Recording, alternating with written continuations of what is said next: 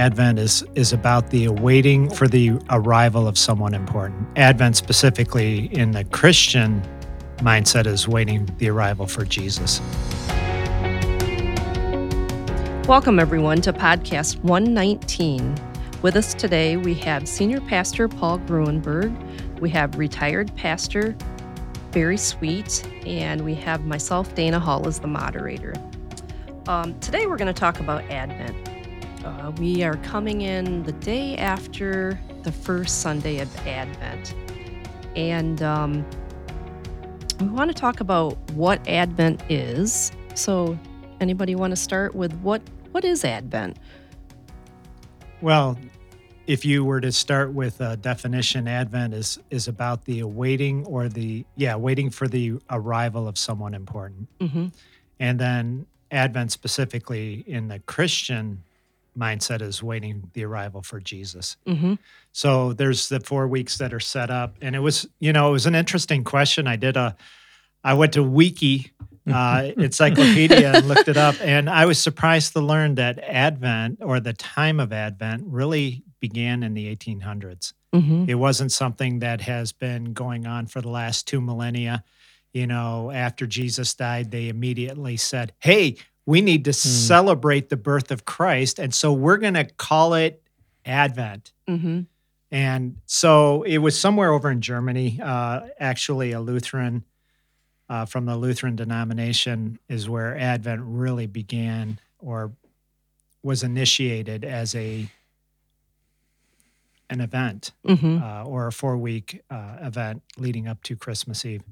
And is it the beginning of the liturgical church calendar as well? Right. Okay. All right. Yeah, the church year begins in Advent. Advent. Okay. So the 4 weeks prior to Christmas. Okay. So why is the first Sunday of Advent so important? And maybe you're going to tell me all of them are important. But That's where I was going to go. Okay, so but I'll stick with my question. Why is the first one so important? I'm not sure it's any more important than the others, to be honest with you. That's my take. Because for me, Advent's a time of reflection, preparation, a time to stay focused on what Christmas and the birth of Christ is all about. Because it's so easy to get derailed in our culture with Santa Claus and bye, and all the parties and different things, which are all wonderful. I mean, they're all kind of nice. But those of us who are people of faith need to stay focused on Jesus being the reason for the season. And Advent is, I think, helpful to keep us on track and keep us focused and centered on what this season's all about, so we don't get dragged into some of the others so much. Okay, so what are some things? Well, I guess I'll start with what are some things that we can do to stay focused on Advent, each Sunday. I think my take on it was that each Sunday or those 4 weeks we have a different Advent candle. Some are different colors, and what are the different colors supposed to mean, and what should we be doing, not on Sunday but throughout the week as well. So the Advent wreath came in the 1800s, and the symbolism is each candle is the color of it's a color of the season, which is generally blue or purple. Right. So Advent is blue or purple, and so you have blue candles up there, except for the third one, which is a rose-colored candle. And I'm trying to remember. Do you remember what rose is? It was a different kind of word, but it's always the Sunday before the birth of Christ.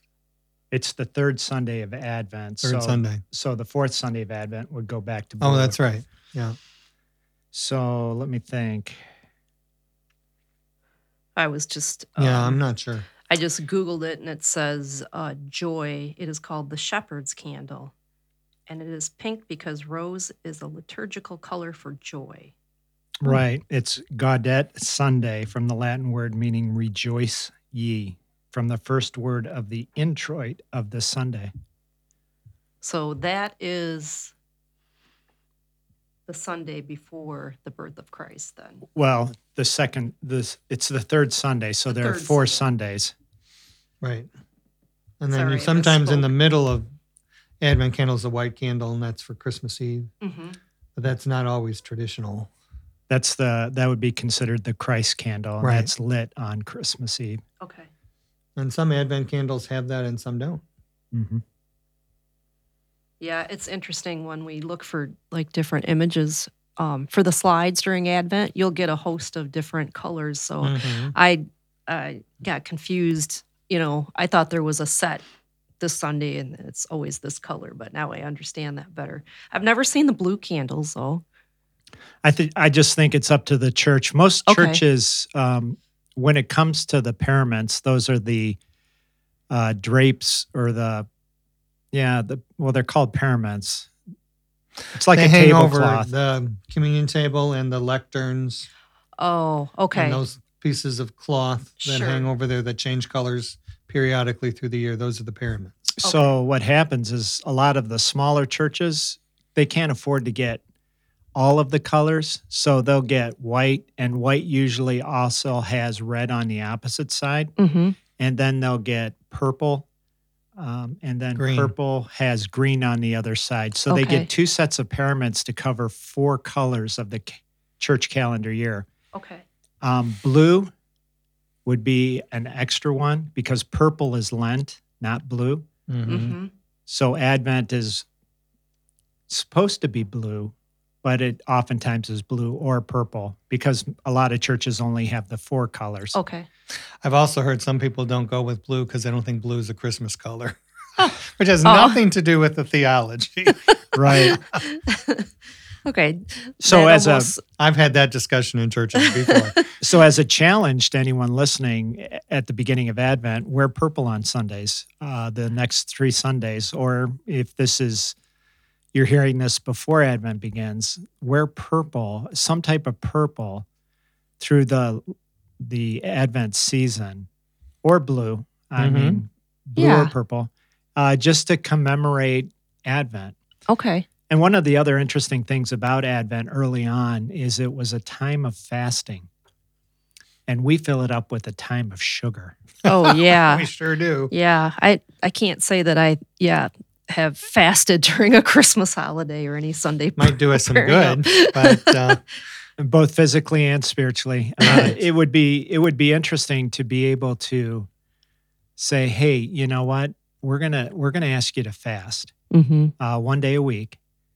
Maybe you can do lunch and then fast until lunch the next day. So it's not as though you're fasting the whole day and you get this headache and your body withdrawals. And in a fast, you still want to make sure you're hydrating yourself. That's a part of Mm-hmm. keeping your body up to snuff, hydration. and if you have medical issues, you have to take care of those. And Yeah. that's right. Sure. But if you did it from like lunch to lunch, that would get a solid day of fasting, and it would give you an opportunity to just say, okay, God, I'm doing this for you. I'm doing this to honor you, to glorify you, but Mhm. also to make yourself more available. So instead of doing dinner and breakfast, spend some extra time in the Word Mm. or in devotions Mhm. or some way add a spiritual practice for those 2 particular meals Mm-hmm. and see what God does. I'm sure God will meet you Mm-hmm. in those moments Okay. in a special way. Yeah. So, with that being said, what about devotional readings and things of that nature? What are some things that we can Well, the we church can do? just Yeah. put out a devotional book that the staff put together, Hmm. which I've only read the first 2, but they've been quite good. And I think that's another way to utilize the season of Advent to keep us focused and centered on Jesus being the reason for the season and Mhm. staying on track. And then doing a daily devotional helps us just focus and be reminded what this season's all about and why we do what we do. Mm-hmm. And I believe our Facebook page is going to carry those Advent devotions too. Oh, great. Mhm. So as a practice, if you're a Facebook person, you can go on Facebook, read the devotion, and then share it with everyone on your Facebook wall as a means of saying, "Hey, we're in Advent. This is a special time of the year. Hey, this is what our church has put together for everyone to enjoy."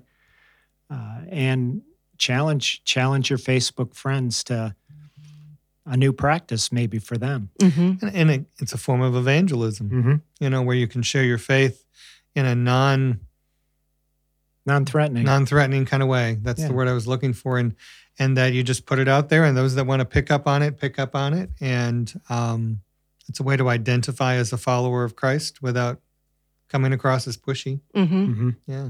Yeah, and you can blame the church too, or blame the pastor.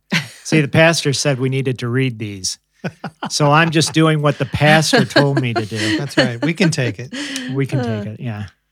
Yeah, I had a friend of mine ask the question, "What will be your spiritual expectation for this season?" And Great question. yeah, his challenge was pray about this and think deeply. So I really like that because, I just made my long list of to-dos, but at the top of that, I'm gonna think and pray about that. What is my spiritual expectation? Mhm. And that's a So- great way to look at and begin Advent is to begin to think about what is my spiritual expectation, but maybe tweak that even further is what does God want to do in me and through me in this Advent season? Mm-hmm. And we talk a lot of times in terms of devotions or Bible reading, how can you take more in of God?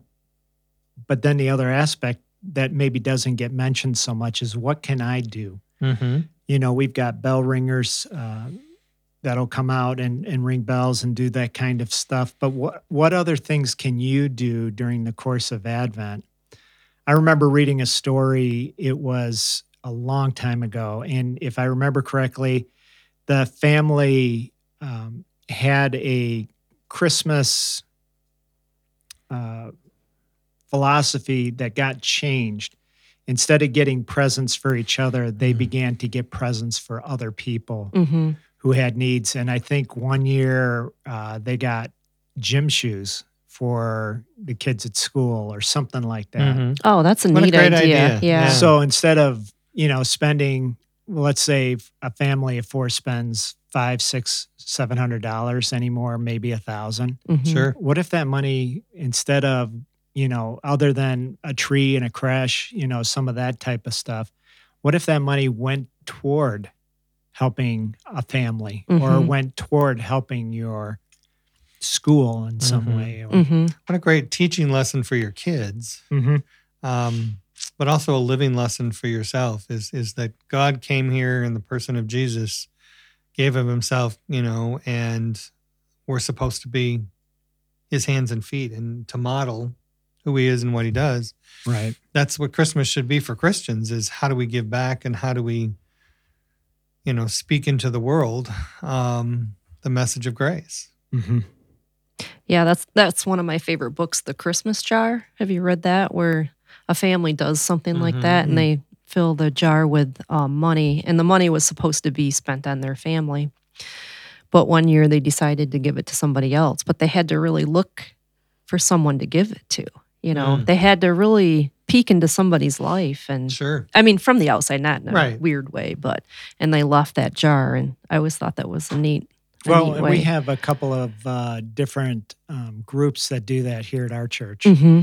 The United Methodist Women, one or multiple of the circles, they ask me for people who might have a need. Mhm. I know we have an adult Sunday school class that meets, and they also take a collection and Exactly. they give it to someone who might have a need. Yeah. And so, it's not a dead thing.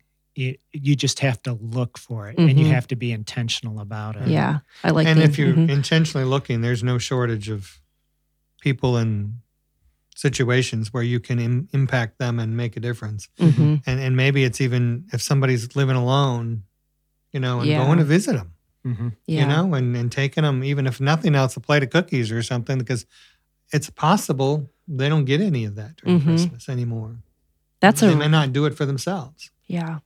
Yeah, there's a lot of, older people that just don't get out. They don't socialize. So, yeah, I love that idea. My of next just door dropping neighbor it. is one of those people. Is he lives alone. He's lonely, and we've kind of adopted him. And Mm-hmm. some ends of months he doesn't have enough money, and so whatever's left over at our house we take and give to him, and we try and do that at Christmas time as well. Is that doesn't have any family that comes by, and he almost never gets a visit, and so we just try to be open and available. That's And wonderful. I think that we all can find someone pretty easily Yeah. that we could give back to. Yeah. Just need to slow down and really look and observe. And I think your word intentional, which is my favorite word, you have to be intentional about it. You have to choose to do it. Yeah, a lot of intentions remain in the mind. I'd like to, I want to, it's the, how am I going to lose weight, or how am I going to get stronger? And the intention is to start working out, or to eat less, or to whatever that is, right? Go walking for 2 miles instead of just the steps you take during the day. And intentions die on the floor. Right. I mean, you have to be really, intentional. And I think that's what Advent is. It's a season of intentionality. Right. As we begin to creep towards Christmas, is that we be intentional about focusing on Jesus, what he means, what difference God makes in this season where it's so easy to get distracted and get off track. Yeah. So tell us where we can find that devotional book that was written by the staff, because that would be a neat place to start. It should be coming out on Facebook. Okay. And then you can simply just stop at the church. We've got copies for people to take and use, as well as for people to take and give away. Okay, great. And there's all kinds of other resources out there. Yeah. What are some other, what have you two you can go used over the online past? And we've, as a church, when I was a pastor, we would sometimes order a Advent devotional from a company that produces them. And but the easiest place to find them is right online. Okay. And just type in Google Advent devotional, and you'll have more options than you'll know what to do with. Right. All right. Any quick ideas for kids? I know when you're a young Advent family. calendars, Okay. are great. And there's all kinds of neat ones. There's lots in the stores. I'm going to go lots. There's some in the stores, but they're usually oriented more towards the secular side. But you can find, and maybe online's another place, or Amazon, looking for some children's versions of that. And then every day they open another door. And there's often a scripture passage or a thought. And that's something you could do as a family. Together over dinner or whatever. But I think that's a great way to involve kids. And I think kids can be involved in the caring aspect too, the service. And, if you're going to do something as a family, make sure your kids are involved in it. Yeah. Right. Yeah. I think it's hard for families with young kids because you're so busy. Yes. You may be working and doing that, but that's a great way to focus, Again, your that comes kids. back to being intentional. Is this going to be something we focus on as a family and be intentional about this December? And if so, you'll find time for it. Okay. Otherwise, you won't. Okay. Another thought is it would be very repetitious over the period of 27 days. But if Matthew and Luke have the birth stories of Jesus, the different aspects of it, and to slow down and just read a few verses each day from each one and continue to go over and over and over it again, and just journal down a thought, and not, you don't have to write pages and pages, but say, okay, I'm going to write 3 lines or 5 lines about the scripture that I read this morning regarding the birth of Christ. And recall, like in Matthew, it begins with the genealogy and then goes right into the angel talking to Joseph, and then the Magi and King Herod, and then an escape to Egypt. so it's pretty short, contained within chapters 1 and 2, but Luke is a little bit longer. It starts off with Zechariah, who's Mhm. John the Baptist's dad, and his encounter with an angel, and then Mary has an encounter with an angel, and then Mary goes and sees Zechariah's wife, Elizabeth, and Elizabeth says, "Hey, you've got the Savior," you know. And John the Baptist is born. Then in chapter 2, Jesus is born, and then the shepherds come to visit, and then Jesus is taken to the temple, Mm-hmm. where he then is a priest and a prophetess encounter him, Simeon and Anna. And to just reread through that, you could probably read through it 4 times, just Mm-hmm. map out what it looks like in a week to read all of that. And then each day say, I'm going to write 5 lines about whatever I read. And then the next week you read through it again, and you ask God, Lord, your servant is waiting. Or how did Eli tell, are we getting that old? Yes. I am anyway. Eli was approached by Hannah's son. Mhm. Wow, we know everything but the name. Right. That's Samuel. the homework assignment. Samuel. And Samuel, the Lord is speaking to Samuel, and Samuel keeps going back to Eli, who's the chief priest Mm-hmm. at the time, and says, "What do you want?"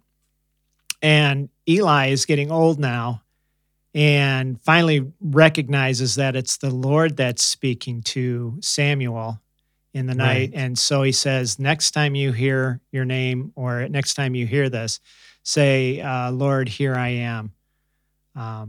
So if you approach the scriptures with that Mhm. attitude and say, Lord, here I am, or your servant is listening, Mm-hmm. some form of, even in a sentence, preparing yourself for what God wants to say Mm-hmm. to you. Journal that down, and I promise it'll be a really rich experience Okay. to do that.